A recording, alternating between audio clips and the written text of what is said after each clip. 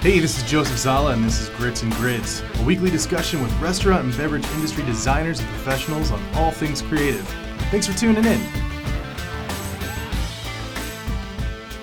Okay, everyone, I have hopefully a familiar voice for all you guys and ladies out there. It's Mr. Jose Rosado from The Angry Millennial. He's also an avid photographer, pretty stellar one at that, and recently has launched, I don't want to call it a passion project, I guess it is, but it's a very serious thing called Creatives Against Depression. He's out of Baltimore, super creative, and an all-around righteous dude, or so the kids tell me.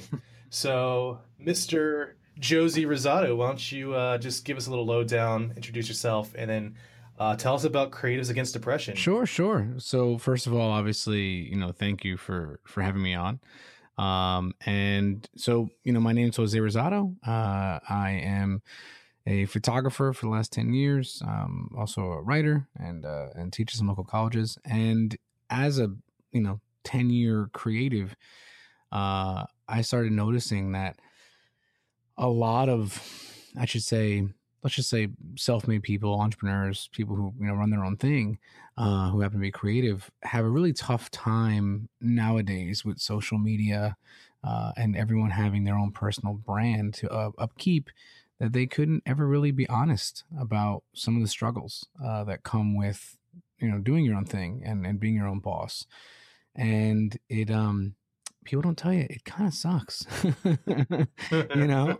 It's got some great highs, but also some really low lows. And we wanted to kind of erase that stigma and, really kind of just open up the conversation and make sure that people were really kind of starting to talk about it and that sort of thing.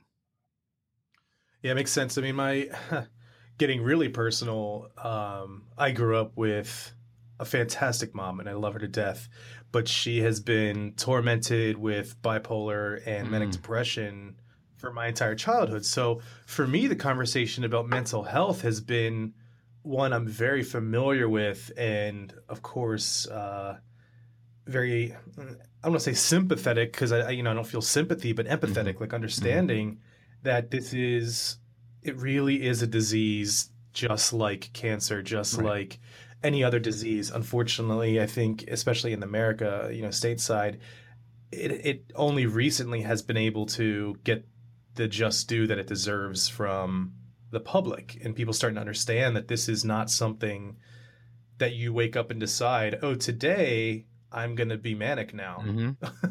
And tomorrow I'm going to be sad. It's not emotion. It's something very chemically involved. Right. Is this something that you've experienced personally, or indirectly, like someone around you? Yeah. If you're comfortable. Yeah, of course, yeah. I mean, obviously, I think for a lot of what people do, especially as like initiatives, it's what I've been calling it.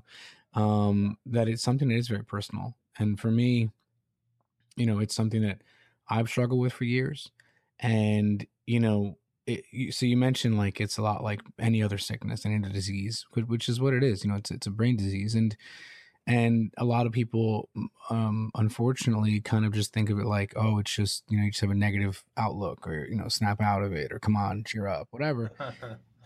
Dude, snap out of it is one that I'm sorry to interrupt, but I heard family members say to my mom growing up, like, snap out of it.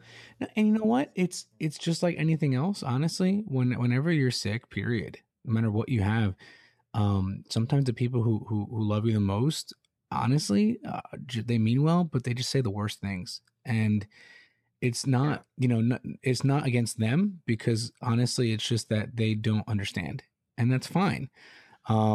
Because that's what this conversation should do.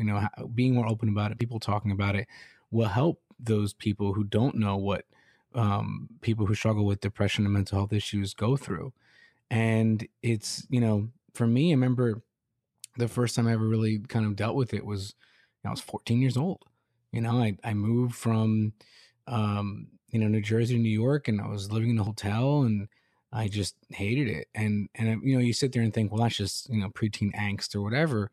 But, it's really not surprising to say that some people struggle at that age, because your brain doesn't stop growing and evolving until like you're 25. So you think about it, around that time, factor in hormones, forget it, you're a hot mess. My brain stops around 12, I think. But I get normal people, it's Right, around right, right, 25. right. And it really is sad because when I was 17, it kind of crept back in my life when, you know, for all intents and purposes, I should be happy, right? And that's the problem. That's what, and it's like when you know something's wrong, is if you have a lot of traumatic events that happen to you, that's, it's easy to just point at that and say, okay, this is why I'm sad. But imagine being a 17-year-old kid who's, doesn't really want for much at all, has an amazingly supportive family, just even got a new car. And I'm huge into cars, and I could care less. Hmm. I never drove it. I didn't go out. And my Right. parents were like, that's when they knew something was wrong, was because, when it's like stuff that, you genuinely are into and you have interests and hobbies, and you just suddenly have, you could give a shit less. I'm sorry. I don't know if you can curse in this thing, but, Okay. it's really, it's kind of like we were, whoa, something's up. And then you fast forward into my 20s, and it's one of those things where honestly, much like a lot of addictions and other things, it's, you're never really quote unquote cured. It's, Yeah, it's you know, interesting. I mean, the word addiction is an interesting word too. Because I agree that, not that I disagree. I mean, so what you're saying is very true. Like, it's teenage angst. But at some point it stops mhm, being that, for a lot of people. And then you realize, no, this is actually bigger than right. teenage angst. And addiction, though, I think is another, and of course we're not psychologists or anything, but just, I think just life lessons. I've realized that there are just some people that are almost addicted to the Hmm. bad. Like it's almost like if they became happy, I think I found myself in this. Like if I found myself happy, I'd almost Right. ruin it, because what was comfortable for me was to be brooding and sad and Hmm. tormented. And because I started as a musician and then ended up a designer, through all that. But I wonder, this is just speaking out loud. I wonder how much depression is almost, well, I'm comfortable being Right. this And way. honestly, that's a creative, right? I mean, you sit there and say like the stereotype of creatives is we're broody, we're moody, we drink, we smoke, and those um life experiences help shape your art, right? Whether you're a writer, a painter, Mhm. photographer, designer, a musician, especially, like, Chef, anything. yeah, I mean, And it's, it's almost like they run in parallel, and that was something that I was trying to articulate in an article I wanted to write, and I'm still going to try and do it.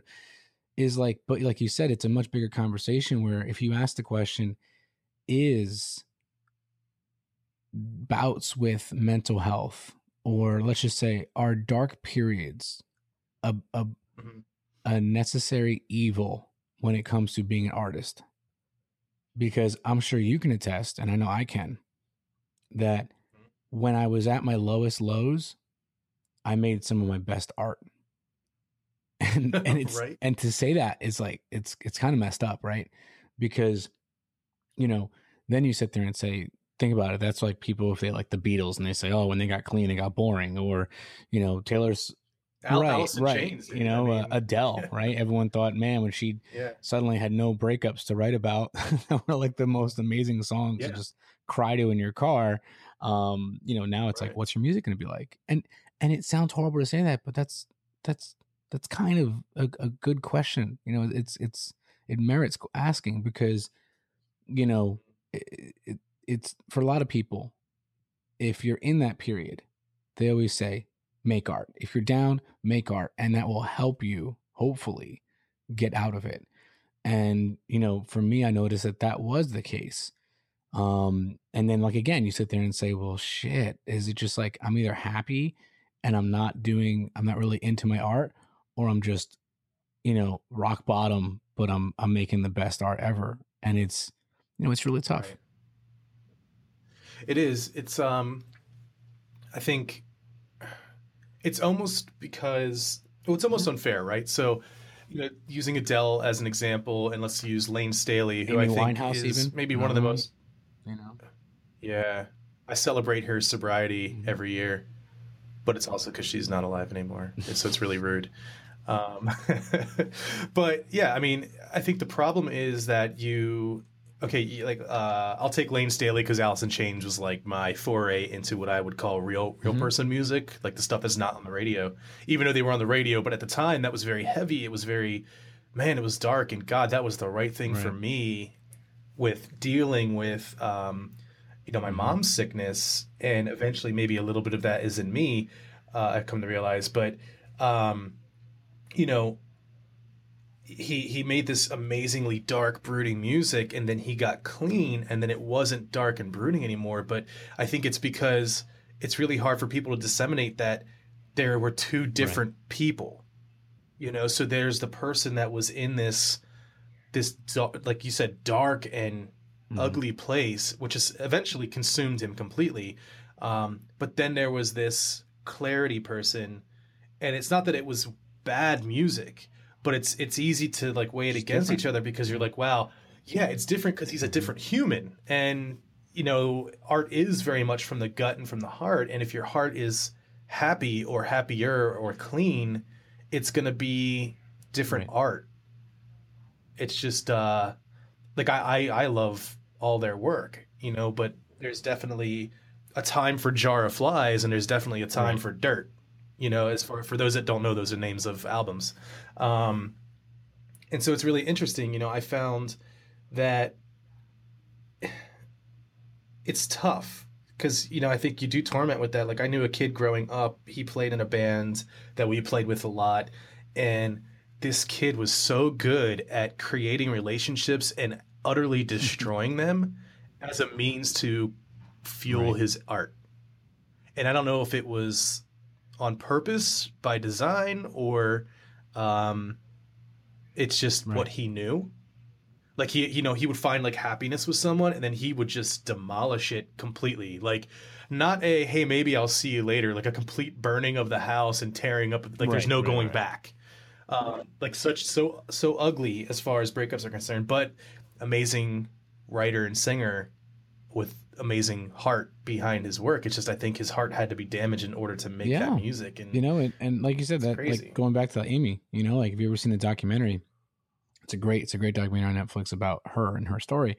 And I'll be honest, I knew, we were around the same age and I knew a lot about her, but I wasn't hugely into her music or like her story. And then, Mhm. obviously when she passed away and everything else, for a lot of people, they're just like, oh, well, okay, saw that coming. Right. Because Right. Yeah. obviously with her addiction and everything else, she was, a bit of a train wreck, right, in terms of her personal life. Mhm. But when I watched it, one of the things that I kind of came away with was a deeper understanding at how she struggled or why she struggled. And you said it, like her breakout hit was a song about not wanting to go to rehab, right? And then Right. that was, and that's a breakout hit. She was making music for years before that, but that was when, of course, she rose to stardom. And then you have, someone who's struggling with suddenly overnight success, and then once she got sober, right, it was then, like you said, it was a struggle because everyone was like, every concert, every uh, press engagement, or whatever, wanted her to play that song. And when she got on the other side, like you said, all that song reminded her of was that really dark place she was in when she did it. And she wanted to forget about it, and she wanted to make new work, more work that she thought people would enjoy more and was fulfilling to her more. And every single time, people were just wanting to hear that one song. So it ended up kind of like becoming like a demon, that ended up like haunting her because she. Yeah, Oh, and yeah. She killing her. literally would go to concerts and people were like, I want to hear it. And she's like, I'm not playing it. And then people would like riot. And it's like, what? Hmm. And she's like, I have new stuff. They're Yeah. like, nope, play that song. Well, it's interesting. It's like if you're doing art, if you're making art for an Right. outlet, Is it really wise to make that your profession? I, hey, I mean, you look at like most musicians, they're just broke, right? So you're just like, Right. well, yeah, this is my outlet because I don't know anything else. And I think that's for a lot of people. Hmm. You know, you sit there and say, well, why don't you just get a job? And it's like, yeah, they might get normal jobs to, pay rent here and there, but that like that art is never going to go away, and that's going to be their always their calling. So it's kind of like in that sense, you can sit there and say, well, this is the only thing I ever know how to do. If I'm good enough and I pour myself into it, hey, maybe it'll become a career. And if not, you still have it. Right. Well, I guess it's, I mean, obviously it's not the solution for everyone. And if it is all you have, it's all you have. Um, I mean, there was a clear moment in my life where, I was playing in a band. We were weekend warriors. So we would play like the Friday, Saturday, maybe a Sunday matinee, and then go back to our lives. And there was a moment where, I was playing with them for Wow. 10 years. So they were like brothers to me. They still are. I mean, the lead singer and who started it, I talk to all the time. Anyway, I just came in the one day and I'm like, guys, I'm Right. done, man. I'm done. And they're like, why? Like they, of course, hurt and pissed off. And I'm like, man, I'm not mad Right. anymore. So playing this kind of music makes me feel like a Mm. poser. And they're like, well, what are you gonna do? Start a pop punk band? And then so I did because, you know, fuck you for saying that. Of course, now I will. um, but it's I don't know. It's that's tough for people, and I'll be honest. I miss playing music Right. all the time, but it was never going to be a career for me because I never wanted it to Hmm. be a career. Just I'm the kind of guy that'll research everything way too much and then psych myself out. And for that, it wasn't really a psych out. It was like, no, this industry is Hmm. really ugly. The music industry Right. is terrible. Record labels, especially back then, you were a tax write off. So if you got signed, it was probably because they were going to hedge a bet and say, all right, maybe they make it, maybe they don't, but at the very least, we've spent this money, so we can write off this as a Hmm. loss. And it was sharecropping at its most perfect sense. And after reading that and learning that, I'm like, I don't want that because I don't want to be broke at 35 and wondering what I did with the Hmm. last 20 years. And kind of going off base here, but there was also a guy that I grew up next to. It was my a friend of mine's dad, and this guy had this beautiful wood shop in the backyard inside of a barn. This guy could make Oh, that's anything cool. out of wood, like lathe anything beautiful. Like he made me a baseball bat. He used to make us Hmm. stilts to play on. Um, but he was always out of a Hmm. job. I remember my dad confronted him and was like, "Man, well, I mean, dude, you are really good at this. Why don't you do that?" And he just very simply shut it down. Was like, "No, that's what I do Yeah. for me." Yeah. And so there's something to that. Maybe if you're a really good painter, but it really is you getting that hurt or that darkness or that depression out onto a piece of whatever you're painting on, whatever medium. Maybe that's not meant to be out in the world Right. for everyone Yeah. else. Yeah. And you said it. I You mean, know, I personally have had similar struggles, right? When I was shooting full time, and I only picked up my camera when I was getting paid. And, at the time I was single in my 20s, so I was doing okay, but like you just said, it became a job. And I stopped seeing, I stopped being in love with it, honestly. And I always was like a very big picture kind of guy. So I looked at it in my mind and I said, look, if I take a year off and I just go do something else and I just make photography a hobby again and do it on the side, take the jobs I want and do whatever I want, maybe then I can always come back, right? Because I knew like photography you can do until the day you die. If you're of sound mind and body, you can pick up a camera whenever you want, right? So I said there's no rush. What's a year of my life? Nothing, right? And right? and a lot of the and this has happened more than once, so it was one of those things that kind of had to happen. And like you said, when I started having a job and not needing the money and not caring, I was doing personal work, And the work that I was getting paid for, suddenly I was getting 5 times the day rate because I just didn't need the money. And it was kind of funny Right, how right. that worked out, right? Because you sit there and say, if you're only paying rent through this thing, you might take less than what you think you're worth because you have to stay busy in your mind. But to me, it was like Mhm. I had a job and I was like, I don't care if I get paid. Oh, what's the rate? 5 grand. Okay. Holy shit. And Yeah. I could have been right. doing And this it's like, it was forever. that easy. But it was funny how that worked, right? And I mean, you think of, like, have you ever heard of another great documentary is Finding Vivian Meyer? And oh my god, dude, you gotta check it out. So it was the same thing. It was a photographer who was a nanny, right, in Chicago, way in like the 40s and 50s, right? And no one knew, literally. She passed away towards the end. She struggled with mental health issues, right? She passed away, and it wasn't until a couple years ago that someone bought a trunk at a estate sale and came across a bunch of rolls of film, and it was all her work, her life's work. And people who were her best friends and her family never knew she was a photographer.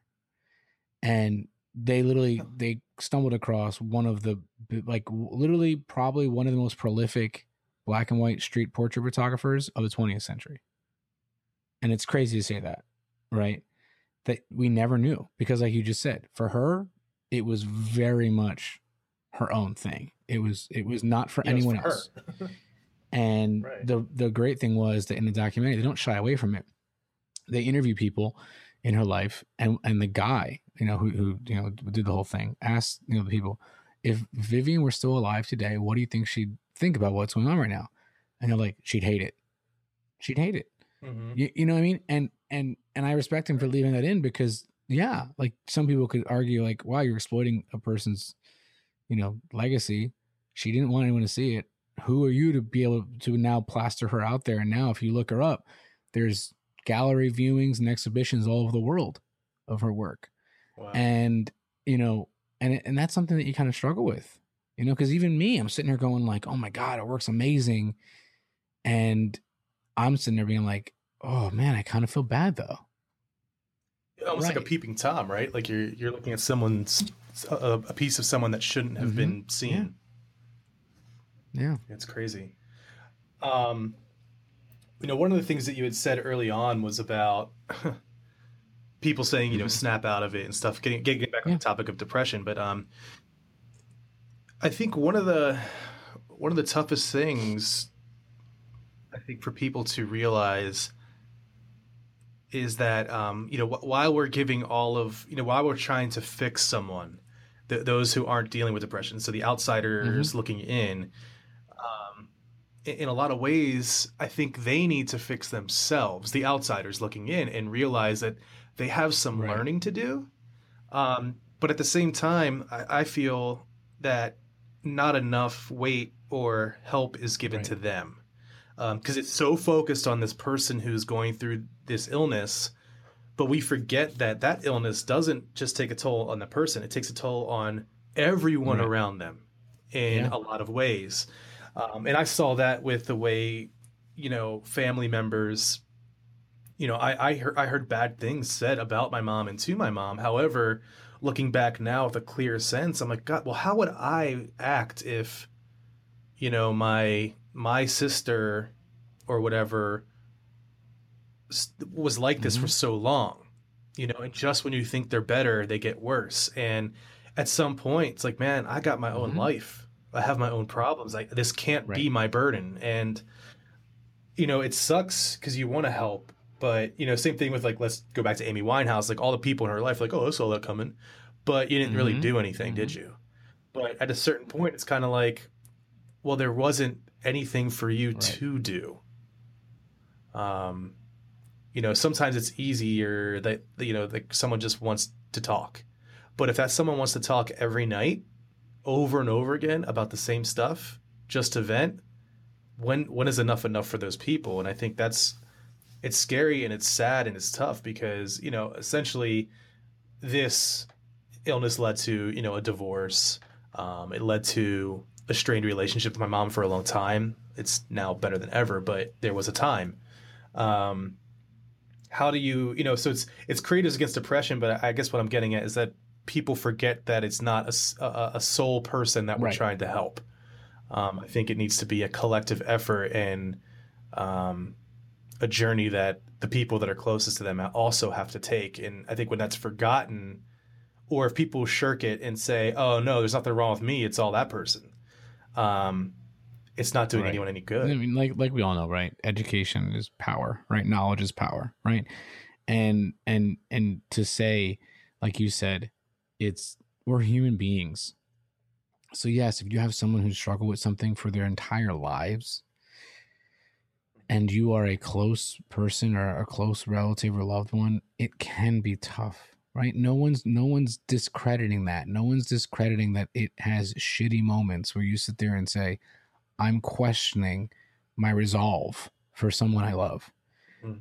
But it a lot of times you'll hear people say, like, they'll argue where a lot of times if you have someone struggling, they're almost seen as like you pity them, or you're a victim of it, right? And people always say, well, no, that's not the case. I'm actually I'm not broken. Like, I'm still a person. This doesn't Right, define me. But sometimes all they want is just be there, and like you said, the right. people that were close to Amy, guess what, if they were just there, you can tell her all the time you want her to get clean, and you worry she's gonna die. But if she doesn't want the help, she's not gonna get it. But if you just say, Right. I'm still here, when you're ready to talk, I'm here, I care about you, I love you, I don't want to see you die, then Mhm. when she did come around towards the end, you would have been there. But instead, those Right. people left, and the only people left were the ones who were just trying to exploit her, and it and eventually push her to take her Right. own life. Yeah, I mean, yeah, because I mean, they had reason to. She was Mm-hmm. a cash cow. Um, yeah, it makes sense. So, Oh, and real quick, I just want to, on you that know, topic. yeah, So yeah. knowing this, right? Knowing, like you said, that there is a burden on the people who are there for you, who struggle to understand it, and it's totally understandable. That you just have to, just again, just be there. And so recently with Critics Against Depression, we teamed up with a local startup nonprofit called Together We Got This. And basically, in doing our research for both of our causes in parallel, we realized that there's nothing, literally nothing, in terms of local support groups for people Mhm. struggling, That's local to right? Or Baltimore, correct? honestly, in general, like literally, you have hotlines and hospitals, and that's about it. And both of those are Right. very last resort type things. And then you have therapy Mhm. and medication, but that's not something that's like just a weekly kind of support thing. However, like you mentioned, if you have cancer, or if you're just stressed, or if you're an alcoholic, or if you're a drug addict, any multitude of other things regarding the human body, there's a support group for you. Battered women, Right. or Right. you beat your wife, whatever, there's a support group for you. Even family members who are dealing with loss, grieving.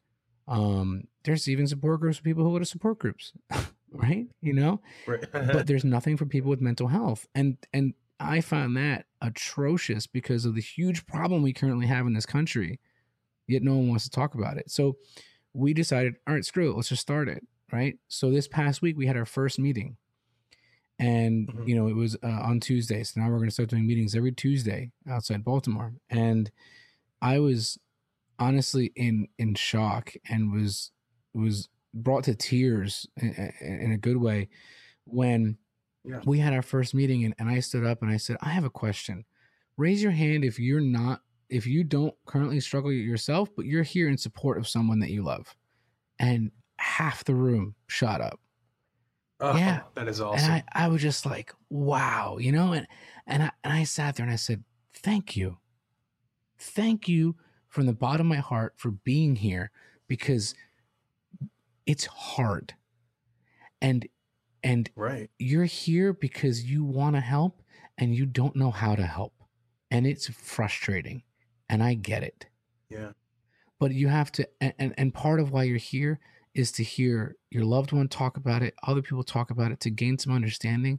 Because you know what the frustrating thing is for someone who's struggling is sometimes they don't know why they're sad. They don't know what's Yeah, right. They don't know oftentimes I would what's say. wrong. So imagine if someone says to you, "Hey, point out what's going on so I can help fix it," and you just go, "I don't know." I sit there and say to people Right. like, imagine me, I'm think I'm doing good one day, and I'm just looking for going through laundry, and I pick up a sock and just start crying for no reason, and I'm like, Yeah. shit, but how do you explain that to people? And it's not easy, but again, just by being there, that's a huge first step. It is saying that you're literally trying, and you're It's a right, showcase of love too. I mean, right, that's real love. Like you want to do something, but you felt shackled. You don't right. know what to do because that person can't, almost like Mm-hmm. a baby, can't tell you why I'm Exactly. crying. Exactly. I am. And I talked to some people afterward, and one was a woman with her husband, and me and her husband were talking, and he goes, "Dude, I hate to sound sexist, but you know how we are as men, we're fixers, and I want to Yes. fix. When I see someone I love in pain, I want to help them, want to fix it, and when you can't, it's like the most painful feeling ever. And yeah, Especially of husband and course, wife, right? I mean, yeah. That's amazing that you got to experience that, and hopefully it just keeps yeah, on growing. I mean, it'd be nice to have it in every town. I think, one of the things, so I know that I'm probably prone, or at least get a little bit of the effect from mm-hmm. my mom's illness. But my journey, which anyone who's heard me on another podcast has already heard this, I don't want to bore her, but when I was living in Pennsylvania, I was Mm-hmm. at my worst. I was low of low of low. And there was a good 2 years where I was working from home in an apartment, which means I Right, never left. And so roll around to 6:30, 7 o'clock. The only thing I knew I wanted was to not be there. So where do you go? You go out with your right, friends, you go to the bar, and that's such a vicious cycle. So I think what I want to do is kind of wrap this up because this conversation could go on for years. Um, but let's talk about some ways, almost like exercises, because I think a lot of this has to be, like you said, Amy Winehouse did not want to go mm-hmm. to rehab. She eventually did, whatever. But a lot of this has to be self-starting, and there has to be some ways to at least start the journey and process. Now, obviously, if you are suffering from what I would consider acute, like an illness, like you need to be talking to Mm-hmm. someone professional. However, I think there's something about when you're a self-starter, a solo entrepreneur, or just starting out where you find yourself in these situations where you're overwhelmed, where you are sad for no reason, you can't figure out why. I think there are things that you can do that are healthy to uplift your spirit in a natural way. I think the lowest hanging fruit would be Mm-hmm. working out. It's the first thing that we stop doing when things get busy, but it's probably the last thing we Right. should stop doing when things get overwhelming. Like taking the time out to work out and whatever that means, I think could really help out a lot. Um, just the endorphin Mm-hmm. release alone is huge. And whether that means yoga, walking, running, biking, going to the Mm-hmm. gym, whatever, I think that is, if I had to leave anyone with a piece of knowledge that I don't follow myself but need to, is try to like work out at least 30 to minutes to an hour a day, even if it's just a walk. Like it clears Right. things up so much for me. But what about you? Are there things that Yeah. you do that you try to, depression is not Right. something you can break, but I think it's something that you can fight a little bit, and you got to find ways to find that Oh, happiness. So you what said do you it. I do? mean, when I moved to Philly, and I was in my 20s, and I had no work. It was in 2008, 2009. It was like a horrible time looking for a job, Yeah. and photography was slow because I just moved to a whole new market. I was, yeah, I was in a really dark place, and oddly enough, that was when I got into cycling. Was I went to my parents' house because they lived in Jersey. They had a beach house in Jersey, like an hour away, and I would just go there every weekend just to get out of Philly. out of my apartment, and I found my old like BMX bike that I haven't ridden like that one almost 10 years. And I was like, oh, I'm gonna ride that. So I brought it to the city and I'd ride around the city. And then I started having fun. And then when I went back to the beach house, my dad had an old Cannondale hybrid. And I was like, oh, let me ride that. And then I realized I like going far. It was a lot of fun, because it was just, clear your head, like you said, and just see how far you can go and all that kind of stuff. And then around that time, I just really got into cycling. And I was literally, because I'm not gonna lie, I just didn't want to be in my apartment, right? Like you said, like, Right. and I would do anything I could.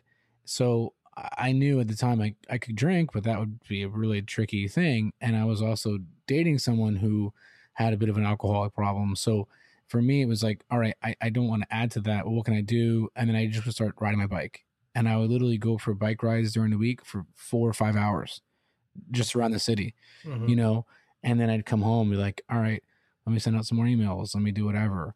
And then on the weekends, it rekindled a relationship with my dad because he got back into cycling. And Nice. then we'd, both got road bikes. And then I'd go to, Jersey, and we'd go for, 30, 40 mile rides together, and we'd go to bike That's shops awesome. together. And it was, for me, it was, that really helped, and yeah, I'm being honest, like you said, lately, yeah, I haven't been riding my bike the last few weeks, or month, but Yeah. I've been meaning to, right? I'm gonna ride this weekend when I go to visit my parents again at the beach house. And but it, definitely, like you said, exercise, even in the simplest form of just going out for a walk, helps, right? Mm. And even also, just trying to practice being more self-aware, you know, and people who are wondering what do you mean by that, and simply just being present in any sense of the word. If you happen to have a family, like me and Jess Hmm. have two kids, and I'll sit there and I'll go, oh my god, here I am, like just in my office, straining to get work done, getting pissed off, nothing's getting done anyway, and I'm just getting in a worse and worse mood. And I'm like, and my kids are upstairs just on their iPads, not even doing anything, and Jess is working. I'm like, you know Hmm. what? Let me just Hmm. go up and we'll just play. We'll do whatever. Hey, you want to go There's ride an your opportunity. scooter? You want to go outside? You want to play Xbox? Whatever. Just spend time with my kids. And it's that. Like for me, it was just getting out of the house. I still do. I went last night. I go to the movies by myself all the time. Just again to get out of the house. And it was a lot of those things that just kind of helped. But at the same time, it's much like people who relapse, who have addictions, it's hard. It's hard to ever say, Hmm. okay, I beat it. you know there's going to be tough days and there's going to be good days. Yeah. you know Yeah. Self awareness is huge, and that's something my mom talks about now too. I mean, she didn't mm-hmm. beat it. Mm-hmm. It's still there. It always will be. It Right. doesn't go away. It doesn't go in remission. Even it is a constant thing. But she's very Right. self aware now, and her awareness kind of led to mine. I mean, I'll throw it out there really big. For me, I was living in Harrisburg, Pennsylvania. I had a ton of friends. I still love them a lot. They're great. I don't get to see them as much as I'd like to. However, I went to Puerto Rico for my great grandma's Wow. 90th birthday with about 36 Wow. of my family members. What I would call the slowest surprise ever, because you can't surprise a 90-year-old. Um, Yeah. but Good. yeah, Grandma, we got to tell you something. There's more people coming, okay? Brace yourself. She's no longer Mm. with us, which makes that trip even Yeah. better. Because it was like 4 or 5 generations of Wow. people that went. And I'm alone in a hotel room at night. Everyone's sleeping, and I'm in my own room, and I'm just taking assessment of where I'm at. And I went down the list. I'm like, listen, I know I'm Mm-hmm. not happy. In fact, I would say I'm depressed, but I got to do something. And quite honestly, medical wasn't an option because Right. I didn't have health insurance. And this Yeah. is 2009 Yeah. or 2010 actually. So again, worst time to be trying to do anything, honestly. But I took assessment. I'm like, okay, I've tried to move my apartment. I moved my apartment. I tried to extract negative people from my life. I've done that. I tried changing gears in the business. Done. And yet here I am. I look around and I have it pretty good, but I'm not okay. Um, and so I made the decision then. I looked up, for me, it was God. That doesn't have to be for everyone. I said, I suggest having some sort of spirituality, but for me, it was God. I looked up and I said, you know what? I'm done Mm-hmm. forcing this. So I'm going to put together a resume and I am going to apply to every single job in Mm-hmm. the world. My only requirement is that I maintain my Mm-hmm. quality of life, which wasn't very high. It's not like I'm a CEO trying to go get another CEO job. I need to live, and I want to eat more than Right. ramen and hot dogs. So, you know, so my pact is you put me where you want me, and Mm-hmm. I will go. And so I applied everywhere from London to Paris to Spartansburg, Virginia to Ho Chi Minh City, Oof. Vietnam. Believe it or not, Wow. I put a resume in there because that's my like, this is my promise. My part is to do my best to get any job that has the salary that I need to live in that city at the same level I live here. I I let go. You Mm-hmm. put me where you want me, and I ended up in Wow. Atlanta. And look back on that journey and I'm like, it has been the best decision I've ever made. It's been 6 years. In about a month, it'll be 6 years. And I met the person of my dreams. She's amazing. Married her. We have a little puppy that I love to death. And we're looking at a new house here shortly. And, we have our rough spots. But I got to say, I have never reached the sadness and darkness that I was at when I was Right. in Harrisburg. Not once. Not once. Even at my Yeah. worst, I And wasn't and you there. know what's funny? I have a very similar story. That was me in New York, right?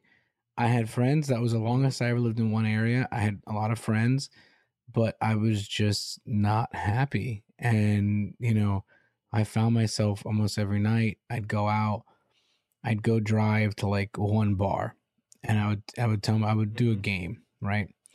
I would say I'm going to go to the bar and have one beer. And if during that beer I see some of my friends, I'll stay. And if not, I'll leave that bar and go somewhere else. That's every time though. You're always gonna because the Right, bartender's your friend, exactly. bruh. So So it's like I would do that, and the next thing you know, I would go to 3 or 4 bars in like 2 or 3 yeah, towns, and then some nights I would start that, let's just say at 9:30, and then I mm-hmm. would literally be home by like 10:30. If no one was out or I was just unhappy, and I would just come home.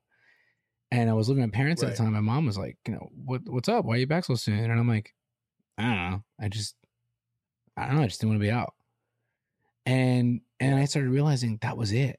Like that was everything. And at the time, I'd already lived in Philadelphia before, and I had to come back, and I knew I wanted to go back, and that was part of it. Was like you get to an age when you're in the suburbs, and it's like the house parties are over. So literally, what do you have? You have bars and right. chain restaurants and diners. Yeah, you know what I mean. Applebee's. And I was like, Yes, none of that stuff excites me. It's just sad. So right. I just quit my job. Same thing. I just quit my job and said I'm moving to Philly. And it wasn't Yep. easy, but you know what? Again, same thing. It was the best choice I ever made.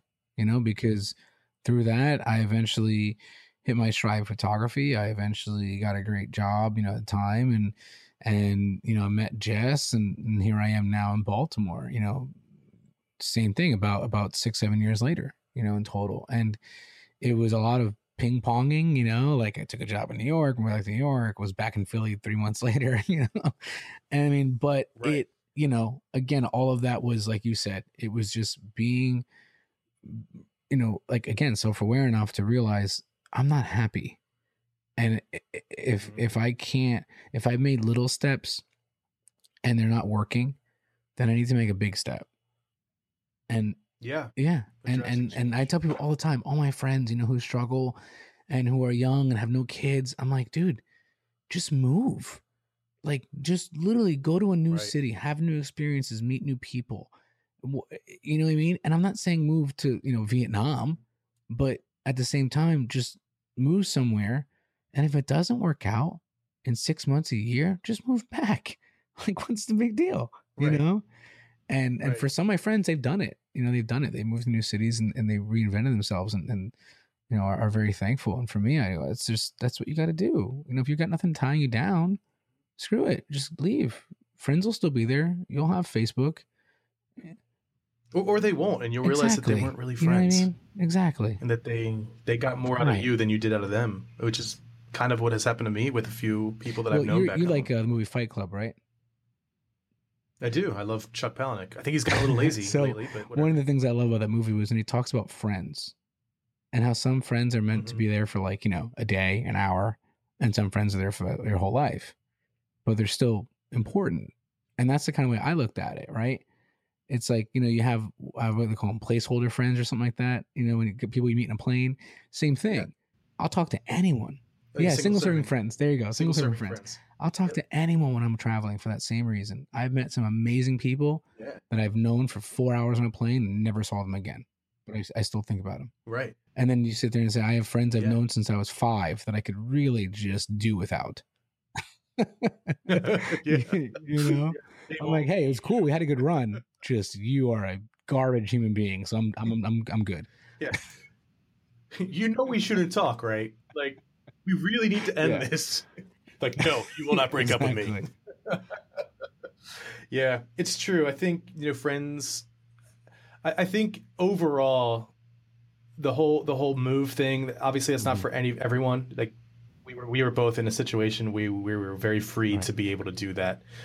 It was still a Right, of risk, and it course. is a risk. But I think like you said, there's small things you can do, and there are pivotal, huge things that you can do depending on the situation in your life. But I think overall, the whole goal, what's really missing when you find yourselves in those vicious circles, and it's what I would call, maybe if it's like a lighter form of depression, like I'll call mine depression light. Um, but it's finding peace, and I think that should be really the focus, is trying to find some sort of peace and tranquility with your life, and understanding that that peace is a really good thing, and that it doesn't mean that you're boring or you're missing out on something or that there's something wrong, but just finding that moment where you can sit on your couch by yourself in complete silence for more than an hour is a very, very happy place to be in for me, and I found it. For those that can't make those giant strides, and those who aren't really getting the traction with maybe simple things like working out, or, believe it or not, I think ironing shirts is a very Really, peaceful I thing. I can't like ironing stand shirts. It's ironing. really, I never ever got into that's it. okay. But real quick, I know you mentioned before, and I want to say I love it. something to it. Was that you said Yeah. you didn't have insurance, and for a long time I didn't either, right? Hmm. Because hello, you know what I mean? Like it's expensive.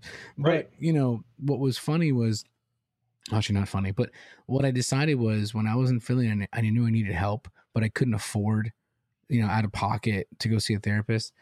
There's tons of Right. resources, and because Philly is a really big university school and a huge medical Yeah. city, I started going to all the universities and seeing if I could see graduate students who'd see me for little to no Hmm. cost.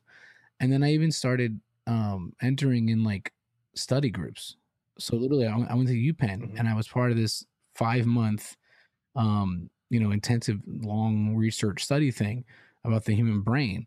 And they would literally give you free cognitive therapy with a guy who legit, not even kidding, wrote the book on cognitive Hmm. therapy, because he was almost like tattooers. Like he would just do like a guest chair around the world and just work at different universities for months. So he was at this one, and I got to get free therapy. And they even gave you, like, part of the study was like 1 week you're taking a placebo, and then the next week you're taking actual antidepressants. And that Hmm. was part of the study, along with some other stuff I won't get into. But hey, you do what you got to do for free therapy. And I mean, but again, it's the same thing. Sure. It's not to say that, that just because you can't afford it doesn't mean that there's no options for you. That's it. Hmm. It's true, and so that's Mm-hmm. exactly where I was leading. Way to steal my thunder. Get your own podcast, No, Jose. gosh. And then I was going to follow it up with, if you're in a smaller community Mm-hmm. where that doesn't exist, do Right. what you did. Make it exist. Find people. Make that your purpose, is to find others and come together and try to find a way to work through the things in a forum that is approachable, and maybe that's something that you can bring back to the world, and it can also help you as well. um, That said, where do we find more out about Sure. Creatives If Against you go Depression? to creativesagainstdepression.com, you'll see our blog. We also have a Medium publication for people who like that platform. And we also have a Facebook page. So if you go to facebook.com/creatives against depression, all one word, you can find us there. And we also, if you go to togetherwegotthis.org, you'll be able to see the site for Together We Got This and join that list to be kept up to date on weekly support group meetings and that sort of thing. One thing that obviously everyone's been hitting us up ever since announcing it is, well, I don't live there. We'd love to start something like this in our community. So we are really working on that, making sure we get everything right and making sure that we actually, since obviously we just had our first meeting this week, that we give it a few weeks Right. to see, kind of iron out the kinks, see what really works, and get it kind of buttoned up, and of course cover all our own bases to make sure we can do this. And then we're going to start, sending out packets to people who want to start something in their own community so that people can start getting the help they need. That's awesome. And then, guys, you can find Jose as well on the Angry Millennial Show. It's a podcast about all things creative. It's awesome. That's how Jose and Joseph's I met. been on there. You should suggest listen to his listening. episode. He's got a great one.